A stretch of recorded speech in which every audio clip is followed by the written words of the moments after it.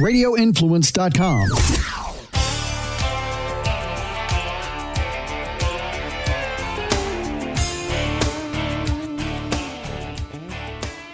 And welcome to another episode of the Real Animals Podcast, always presented by my good friends at Contender Boats. I'm super excited today, talking with a good friend of mine from the beautiful city of Charleston, South Carolina. In my opinion, probably one of the best redfish anglers in the entire country. For sure in the top 10. If I had to put a top 10 together, I couldn't put a top 10 together without this man being on my list, and he is Captain Ben Alderman. Benny, how are you today, buddy?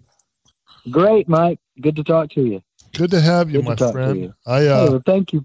Thank you for those kind words. I don't know if I'd make the top 10. Oh, I think you make the top. You make my top 10. I know. Well, I appreciate it. I will make my own top 10. I've fished with a lot of really, really good fishermen, as everybody knows. I've been blessed to do the TV show for, just finish up season 14. And I don't know. Thank you. I don't know that I've ever been more impressed with a charter captain, with a captain, a guest captain on one of my shows than I was the 2 days that you and I spent in Charleston. And well, I appreciate that. Well, and we worked, and we were. I've never seen a fishery, and we'll get into the Charleston fishery a little bit. I've never seen a fishery with that much bait in it. If you remember those 2 days, there was so much shrimp and so much bait. It was unbelievable. There's more. There's more right now. There's more. It's like twice as much this year as there was that year. You can walk across it. Really? You can literally walk across it. Fish. If the conditions are right, like today we had the wind blow around, it's opposite here than it is where you guys are. When we've had that west wind blowing for a long time, and it's just hot and still. So today it switched around, and we had a little bit of east wind and northeast west coming off the beach, and the water cleared up, and man, the fish just went crazy on the finger mullet. Just, you remember, that's what we were using when you were here. Yeah. It's the summertime, so it's a finger mullet pattern, and I've been fishing that exact same spot where we finished up on that trip, and I caught one on top water on the skitter walk, and we ended the show. That spot has just been on fire. I mean, as many as you want to catch, as you want to catch. So, but on the finger mullet, my guys were asking me this morning, just like they were like, man, could we just throw a paddle tail or a gulp shrimp or something like that? I was like, you could throw it. I was like, first thing in the morning and in the afternoon, you might get bit. But during the middle of the day, with all this bait crawling everywhere, you got to match the hatch. It's just like fishing in a stream somewhere. Yeah, it was. I remember thinking to myself that this is just got to be such a tough thing to do. You have somebody in town to film a show, that adds pressure to the day. And then to have that much bait in the estuary is crazy. And what really impressed me, and every time I get to talking to somebody about you, I tell them we caught a handful of fish every day, some really nice fish. We had to work for it, which isn't, that's a typical thing. It happens in every fishery, every estuary. You have days where you got to go grind it out to make it happen. Oh yeah. But what I couldn't believe was I was blown away by how every spot, we'd be working down a shoreline and you'd be like, man, you see where the grass ends right there and the rocks start right about there. There's going to be a couple of fish. And lo and behold, we get up there 30, 40 yards, 50 yards, and boom, there would be a couple of redfish on that spot. And we'd go to another spot and you'd say, okay, we come around this corner. You see that point? There might be some fish here, but when we get to that point, there'll be a couple fish on that point for sure. And boom, there was fish on that point. Well, that's just our fishery. We have a 6-foot tide every 6 hours. So I fish it on a schedule, and I fish stay, in a certain spot day after day after day. If you don't take them, if people don't want to kill them and you don't take them out of your spot, you can go back and catch the same fish every other day. You have to rotate your crops around here. You can't just hammer the same fish every day and expect them to bite. So we do, switch around. We fish the wind like everywhere else. But I know it at certain times of the tide. I probably know, just off the top of my head, I hate to brag, but off the top of my head, at any given time, I could be at like 100 different places. And so that's the conundrum. And that's why, like, when we have tournaments around our home waters, it becomes such a problem, is because you think, golly, if it doesn't happen for me right here, right now, I need to get up and move. But, our fishery, it depends on how fast the water is moving. Just like everywhere else, I think, depends on how fast the water is moving is going to determine, what kind of bite we have. If it's barely moving at all and I'm sitting at a spot hoping for fish to come to me and they just stay where they are and just never get forced to move, you can sit there and wait. And when it's hot in the summertime, that's the worst kind of thing. So we do run and gun, and like I'll go to a spot where I know they're going to be sitting, and we'll hit it.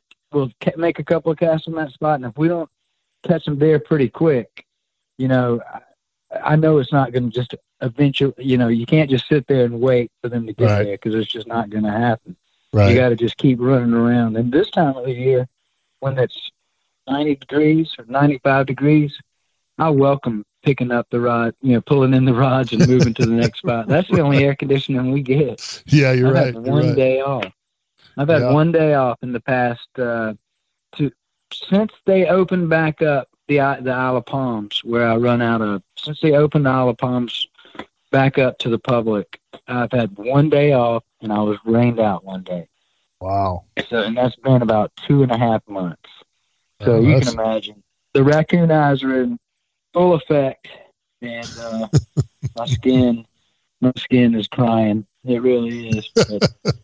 It's these days. I've done 3 doubles this week. Oh, so we had 3 doubles for a 50-something-year-old man is not easy. I'm telling you, the 12-hour days in the heat get to you. Yeah, you're tougher. You're tougher than I am, because I'm to the point now where I might run 1 or 2 doubles a year. And the last one I ran here just not long ago, I scheduled. I think it wasn't getting really crazy hot yet, but even then, I did a morning snook trip and an afternoon tarpon trip. And buddy, by the time I hit the dock at 8:00 at night and got done scrubbing the boat and hit the pillow at 10:30, 11 o'clock, or whatever it was, my 50-year-old bones were beat up. Oh yeah, I can't even imagine. Ooh, that's the way I feel. But sometimes I get forced into doubles. I don't really like to double, but like this week I had a call. I don't get calls like this very often, but I got a call from a guy on the mayor's son from North Charleston. He said he had the pilot for Air Force One was coming in, and he wanted to fish for a couple of hours in the afternoon. And I was like, gosh, I got a morning trip, but I'm taking him. So, of course, I wanted to take that guy because he was so awesome. Just to meet people like that is one of the best things about being in the business, getting to meet people like that. But the pilot for Air Force One came and fished with me with 5 people on my skiff. Oh, yesterday. Yeah. Oh. I said, we're going to split up into 2 boats. And they called back and they were like, if we got to split up, we don't even want to fish. So I was like, oh, no. So I put 5 people on my boat, but that means that nobody gets to cast but the captain. And that's not, it's a summertime trip. So it's a lot of sitting with rods in the rod holder anyway for sharks and things like that. But when I have 5 people on an 18-foot Maverick, that's close quarters. And all the other captains look at me like, look at him. He's just trying to make that money. He's stacking them on there. I'm like, man, give me a break. I was just, I'm not stacking them on there. I'm not just taking 5 people. Just the pilot for Air Force One. You can't tell that guy, nah, I'm not going to take you. Now you got to leave some people at home. You just got to do it. I hear you. You just got to do it. Nah. So Ben Alderman is a fly guy. he's an artificial Mm-hmm. guy, and he's a live bait guy. So, Yes. so tell me, if Ben Alderman goes out fun fishing, which one of those Mhm. three is which one is Ben doing? What is Ben's favorite of the It trio? depends. That really depends on the tide. Okay. If we have a high tide and it's sunny like it is right now, and we hadn't had a breath of wind in it seems like a couple of weeks. But if it's high tide and the water's way up in the grass year round, our fish will get up in there and float around. So I like throwing a spinner, getting up with a bait. I'm only here in South Carolina, and just like Florida, bait casters are a rare sight. But I like to take my bait casters with some bass type gear and go sight fish in the grass if I was going to do it myself. Because we got pigs just laying up in the marsh, and it's super hot. It's hard for me to take people to do that right now because it's too hot. But there's big fish just laying up in the grass. Yeah, and so those are fish you can see and pitch to and watch eat. And a lot of times I like to use a spinner bait because this time of the year the fish are in the marsh are wanting to eat crabs. Half of the fish we clean have crabs in their stomach. So I've always thought that the spinner bait, you don't just reel a spinner bait for redfish. If you just reel a spinner bait for redfish, a lot of times it scares them. That's just too much vibration most of the time. Sometimes they'll react to it, but most of the time with a spinner bait, what I like to do is just yo-yo it, meaning just lift it up and let it fall, and lift it up and let it fall. And that spinner bait falling down looks like I don't know exactly what the fish are thinking, but to me it looks like a blue crab settling. To me it looks like a blue crab settling down to the bottom. It looks like like that those back swim fins. Yep. That spinner bait, and I'm telling you, they hit it harder than any other bait that you use. I mean, you can throw jerk baits and other things and stuff, and the fish will come up and sip it or stop it. When they hit a spinner bait in the grass here in South Carolina, they absolutely just pound it to the bottom. They're just because they think it's a crab, so they just hammer it to the bottom.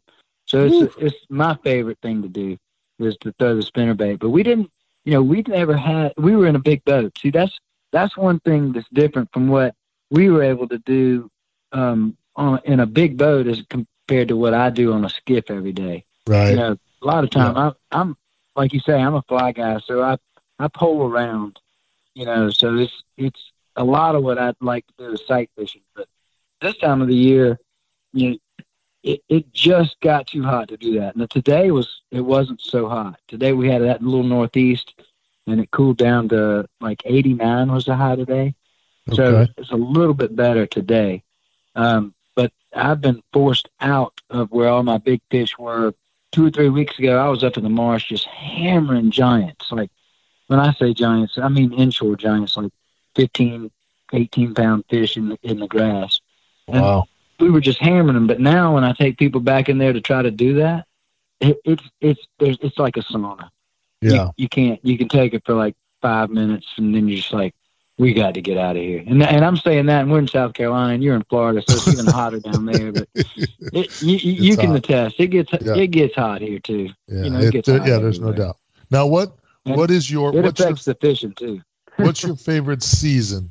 Do you like to fish the fall? Do you like to fish the spring? Fall Fall for sure. Here in Charleston, but I mean it's different. We have different things for different seasons that turn everybody on. In the spring and through the summer are when we have our only tailing tides, and that's a special thing for Charleston. I mean, you have it in Jacksonville and Savannah and some other places too where they do the same thing. But Charleston's tailing fishery is really good. Whenever we have a big moon, anything over 5.2 or 5.3 up to 7.5 feet in tide, when we have those big tides that coincide with daylight, you get out there and the fish just tail hard for fiddler crabs, and you sight fish to fish, and you can go right up to them. You don't have to have a great fly caster. You just pull straight up to the fish. So that's a great thing to do during the spring, late spring, summer, and early fall. But just like in a lot of places, as soon, and especially in Florida too, I love wintertime in Florida, low tide fishing, just like here in South Carolina. When the water gets cold and the bait starts to disappear, that's when artificial works here like a charm, and we switch up from using so much bait to throwing nothing but artificials. And as soon as that weather starts to turn, as soon as our water gets below 65, between 65 and 60, the fish they freak out. And there's a period of, it used to be October, but with times have changed. In the past 20 years, the temperature has it's changed. It used to be October. It used to be called, everybody used to say Red October, because October used to be the hottest month. Everybody knew October was the hottest month for red fishing. But now it's November. It's in my 25 years of guiding, the temperature has shifted 1 month. I don't know what that means. That seems to me like that's a pretty big shift. It's only 25 years, so, but to change for an entire month, what used to be the weather of October is now the weather of November. And that's what that's my own observations over the years. And the fishing, coincides with when that weather changes. And it's definitely changed over my career. That might change back, but I've definitely seen a warming trend. Just gotten hotter and hotter and hotter and hotter. I think that's interesting because this month marks my 20th year guiding here on the west coast of Florida, and I totally agree with you. I think that everything has changed about a month.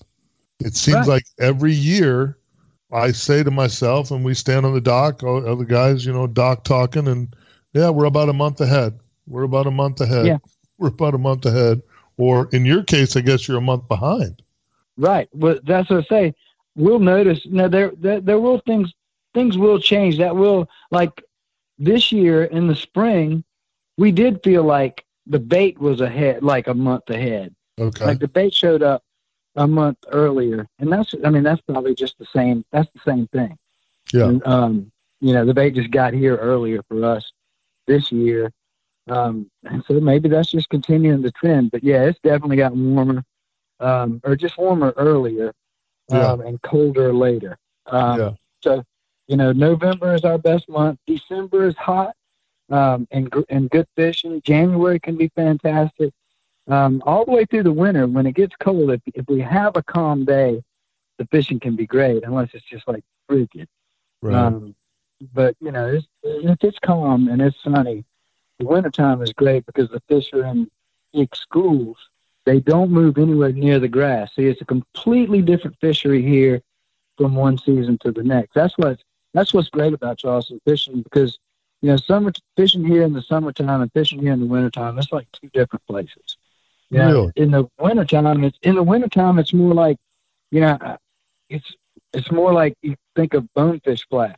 It's this big clear flats, and you can see just a hint of color or darkness in clear water and like 4 feet of water, as opposed to the fish that have no bait in the grass.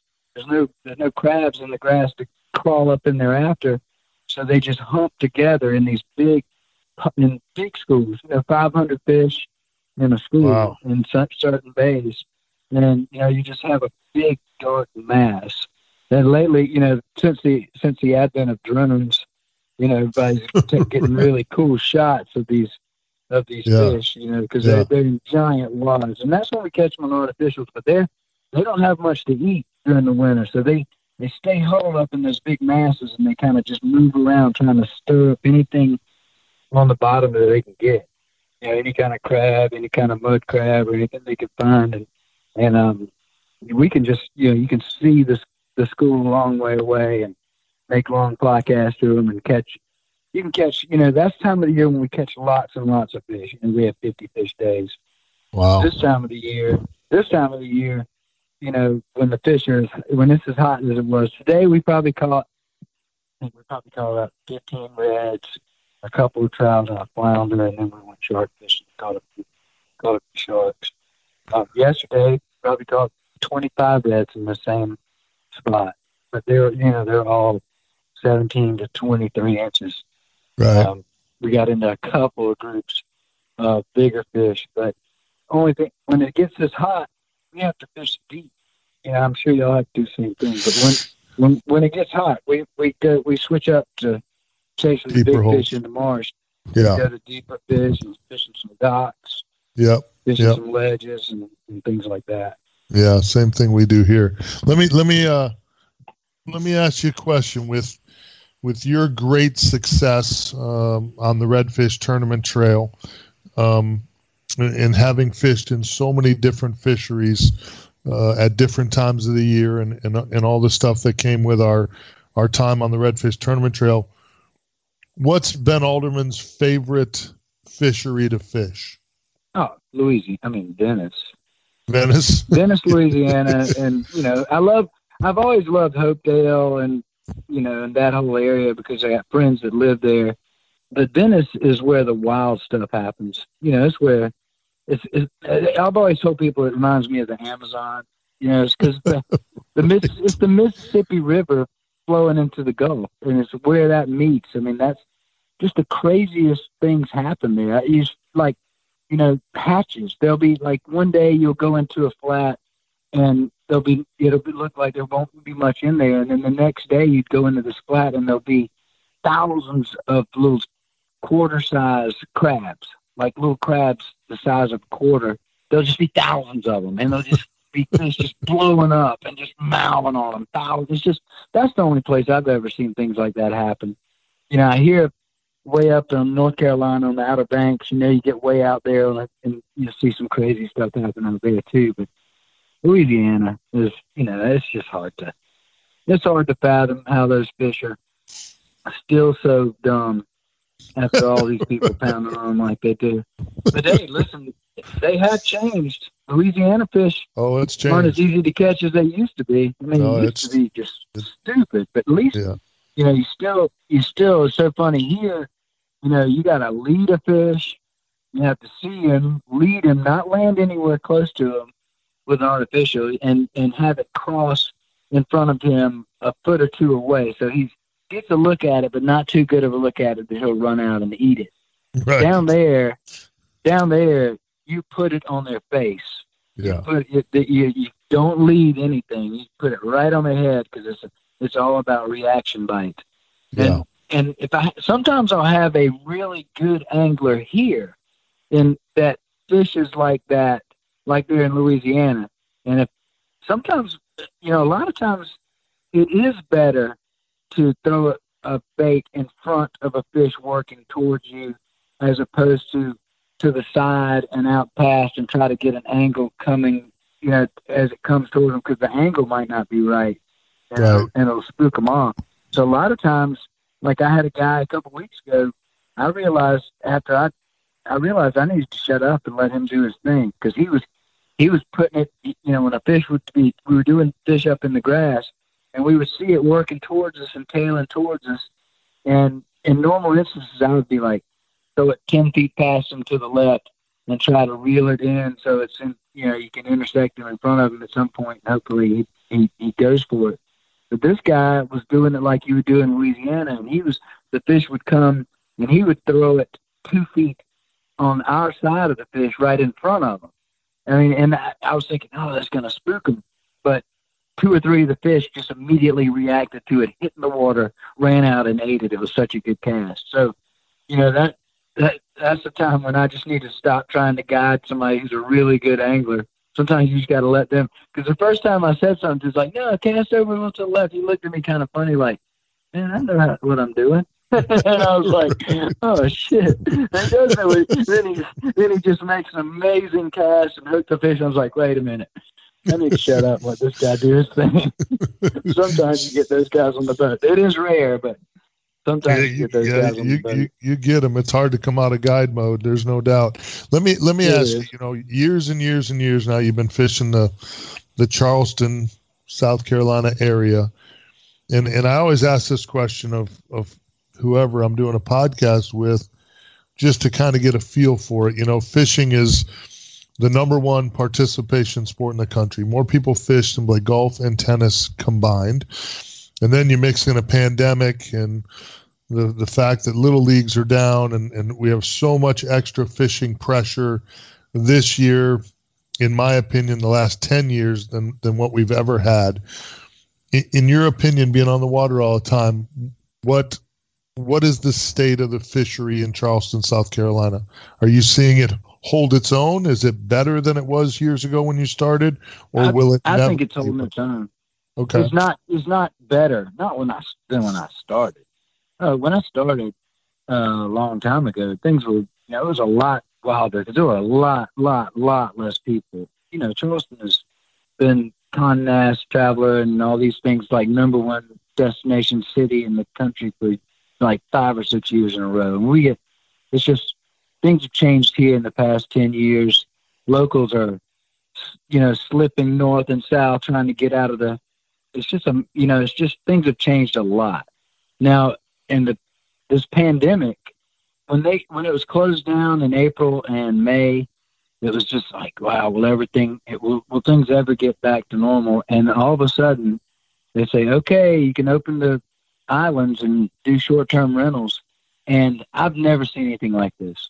The traffic, the people, it's twice as many people as there were before. It was like they were holding everybody back. And then they just let everybody go at once. I mean, the traffic's twice as bad, waiting at lines at ramps and things that we never had before. I mean, it's funny. People have gone, it's got to be the one activity that people can still do. At least here, people can still fish. And there was a little time where they closed the public ramps, but it didn't last. And now it's really crazy. But since we've had an uptick, they just closed the Wild Dunes Resort, and I've had 3 cancellations in the past 2 days for August. Because they closed one of the resorts here. So we'll see how it all turns out. I think, and I feel like, my business I made up for the business I lost in April and May. I made up for it in June and July just for doing. Now I did, like I say, I've done a lot of doubles though. Normally I don't do doubles, but when there's a pandemic and you don't know if they're going to keep the resorts open, and we gotta strike while the iron's hot. It's time to fish. Yeah, you gotta make hay later. Make hay while the sun shines. There's no doubt about it. That's a very old saying in the charter boat business. When the sun's out, you better be rolling. Yeah. Well, I'm 51 years old. I've been guiding. This is my 25th year of guiding, and I'm thinking 60 might be it. I don't know. Yeah, I'd like. There are very few guides that do what I do physically. I would have to change the way I fish to fish past 60. I think, unless I can still jump around like I do at 60, maybe I'll be some kind of phenom. But I don't know. I'm starting. Well, things are starting. I'm a little sore in the morning. I'm gaining a little bit. I'm actually a little heavier than when you were here. That 2 months inside, I put on the COVID-19. I put on the COVID-30, and I've lost it back down. I really did. I've learned up from. I wasn't working out, and I realized that before once when I got a bay boat instead of a skiff, and I stopped poling for a year.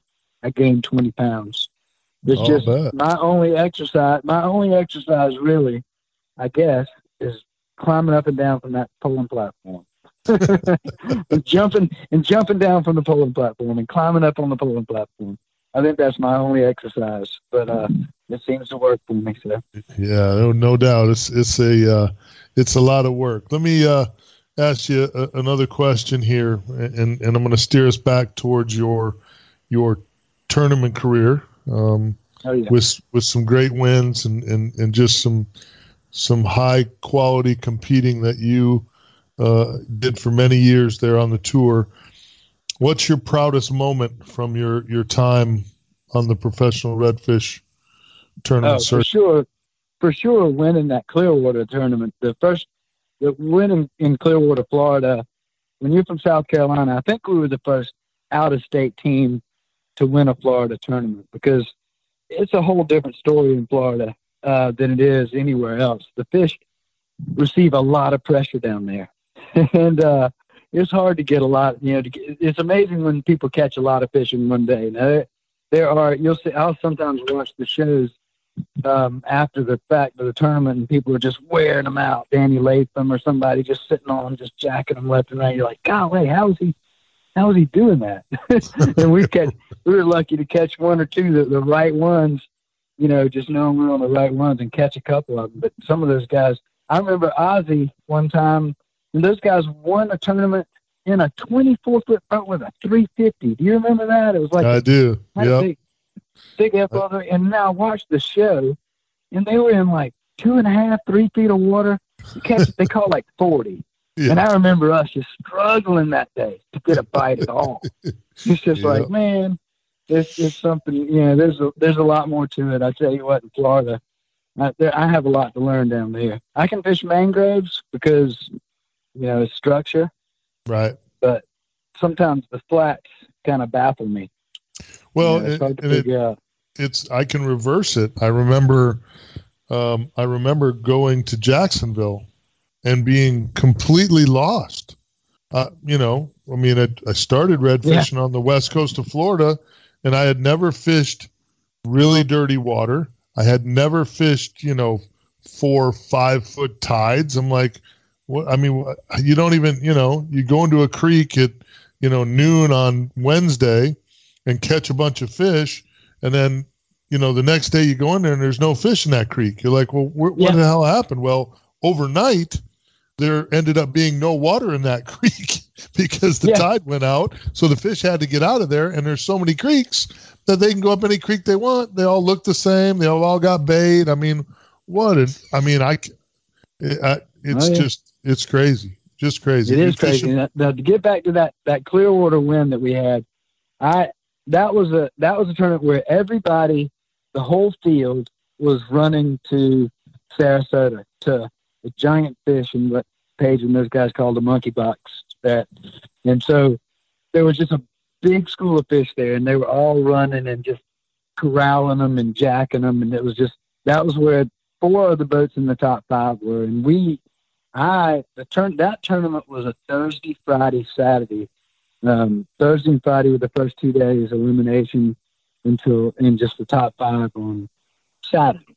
And on Monday of that week, I was around Anclote Key, and I saw a mullet jumping, and I pulled back in this area and found this hole, and just covered, just giant mullet, just covering the surface. Under the mullet was just this hue of orange red under it. And you pitched anything into those mullets, and as soon as it hit the water, you'd have a 7.5 pound redfish on. And I had never seen anything like that in Florida. I'd never happened on anything like that. So that was Monday when I found that. I sat on it. I got up at 4 a.m. every day, and I went there because I knew it wasn't. Some other people had to know about it. So I got up every morning in the dark, put the boat in, got there in the dark, and I stayed there every day, blocking people off of it with the trolling motor for 4 days, waiting on the tournament to start. And I would stay out there all day until dark, and I'd go home at dark. and Greg DeVault tried to come in there. A couple other people tried to come in there, and they'd see me in there, and I saw them turn around and haul ass out. And then after we won, DeVault and a couple of guys were like, I saw you up in there. I knew those fish were up in there. And I had a couple of guides that came in on me, and they were super nice to me. You'd think somebody from out of town, that somebody would be like, man, you better get out of here. What are you doing? But no, I straight up told the guy, because he was trying to get to the hole where I had the fish pinned up, or not pinned up, but I had the fish all sitting in the hole. And he was trying to get there, and I trolled, I was obviously blocking. And he throws his hands up. He's like, what are you doing, man? You blocking me? I was like, I said, man, I'm in huge debt at home. I'm going to win this tournament if you'll leave me alone. I'm going to get out of debt. I'm going to win some money. I was like, please, please, please let me have this. And he was like, that's cool, man. He turned around and went somewhere else. I mean, it's just completely the nicest guy. But I laid it on the line to him. I was like, man, I got to win this tournament. I'm desperate. And that was the year that Maverick made a mistake. And, well, they didn't really make a mistake, but they did incentives for us. And they did, I think we ended up, for winning the tournament, we might have got 15 grand or something like that. It was a big incentive. And I think third was Murphy and Page, and I think they got 5. So Maverick, 3 of the top 5 boats were Maverick boats, and they had to pay a lot of incentive money, so they stopped the incentive program. That program was a short-lived tournament incentive program. That was probably you and Murphy and Bostic, if I had to guess. Or I can't remember who the third one was. But that tournament, the weather got crappy for everybody else. All the guys running to Sarasota had this long run to make. And remember, Murphy would go, everybody else had to go inside and go through the no wake zone. Yeah. But Murphy would always go harder than everybody else and go outside and beat everybody there. So I knew that he was going to do all that. But when Murphy and Page reached in their bag and pulled out just water and didn't have anything, oh my God, that was the best feeling in the world. Because we had 15 from that. We ended up, I think we won $70,000 that day. That's our biggest win, obviously. We were 50 for first in the tournament, and all of our incentives from sponsors. So we both got 35 grand. Me and Ronnie Pitts got 35 grand apiece. And I'm telling you, tournament fishing will put you in the hole. And that was a come to Jesus moment when I won that tournament. I'm telling you what, I thought that was a legit miracle. I really did. I was so excited. Just talking about it gets me excited. Just that first big win, because we had done it since the beginning. I fished every Redfish Cup tournament there ever was, and we fished all the FLW Redfish Series tournaments, east and west. We were just out of control fishing tournaments, and to finally win one, it was a huge event in my life. Yeah, I'll bet. It was something. And once you win one, then you can win some others, but you got to get that first one. And there's nothing more true than tournament anglers saying, when it's your day, it's your day. And if things go bad, it just wasn't meant to be. That is the way it is. I mean, it is. When it's your day, the stars all align. You can do no wrong. It's so much fun. That's why we do it, because there are very few peaks on that roller coaster. There's lots of bottoms in that roller coaster. There are very, very few peaks. No doubt about it. Captain Ben Alderman, tell the listeners how they can get a hold of you if they're coming to Charleston, South Carolina, and they want to book a trip with one of the best in the business. Tell everybody how they can get in touch with you. Well, my website's benalderman.com. On Instagram, it's Ben Alderman Fishing. On Facebook, it's Ben Alderman Fishing. So it's pretty easy. And it's 843-906-3630. If you still use a phone for anything besides watching videos and sending emails. But benalderman.com and Ben Alderman Fishing is all you need to know. You, again, one of my favorite people in the business. I don't talk to you enough or see you enough, my friend, but I want to make another trip up there to Charleston. I'll be in touch. We'll try to slide back up there, spend a little more time on the boat. I appreciate you. I know how busy you are. I appreciate you taking some time and joining us today. I like you more than most people down there, Mike Anderson. You're the best guy down there, and I appreciate you. I really do. You do so much for the fishery down there, and I really do appreciate what you do. I hope that everything with y'all's water gets straightened out sometime in our lifetime. That worries me a lot. I want to be able to fish Florida like it's always been and not have it all screwed up. I really hope we can get some things done. And the captains to clean water, those guys have done just fantastic stuff down there. So I wanted to at least say something about Benny Blanco and Chris Whitman and those guys that are doing so much for the fishery down there. I really appreciate that. They are doing a good job, my friend, and we love the way you represent South Carolina. Like I said, I'll be back up there to fish with you soon, and I appreciate you spending some time with me, my friend. Have a great day. Thanks, pal. All right, you too. Hope you enjoyed that podcast as much as I enjoyed doing it. My good friend, Captain Ben Alderman, beautiful Charleston, South Carolina. Truly one of the very best charter captains that I've ever fished with. Super talented, super nice guy, patient, grindy, works hard. Just really had a lot of fun fishing with Ben there in Charleston. Ben and I fished against one another for years on the tour. He beat me often, but I just loved being around the guys. So much fun to do the podcast with him. Remember, the Real Animals podcast is presented by Contender Boats, and it is available on Apple Podcasts, Stitcher, TuneIn, Google Play, and RITampaBay.com. Remember to always subscribe, rate, and review. And if you have some ideas or a wish list for people you'd like to hear me do a podcast with, please reach out to us on our social media outlets. You can go to Facebook/Real Animals. You can go to Instagram, Real Animals TV, and you can catch us on Twitter at Real Animals Fish. Have a great day. Thanks for checking out the podcast. We appreciate you.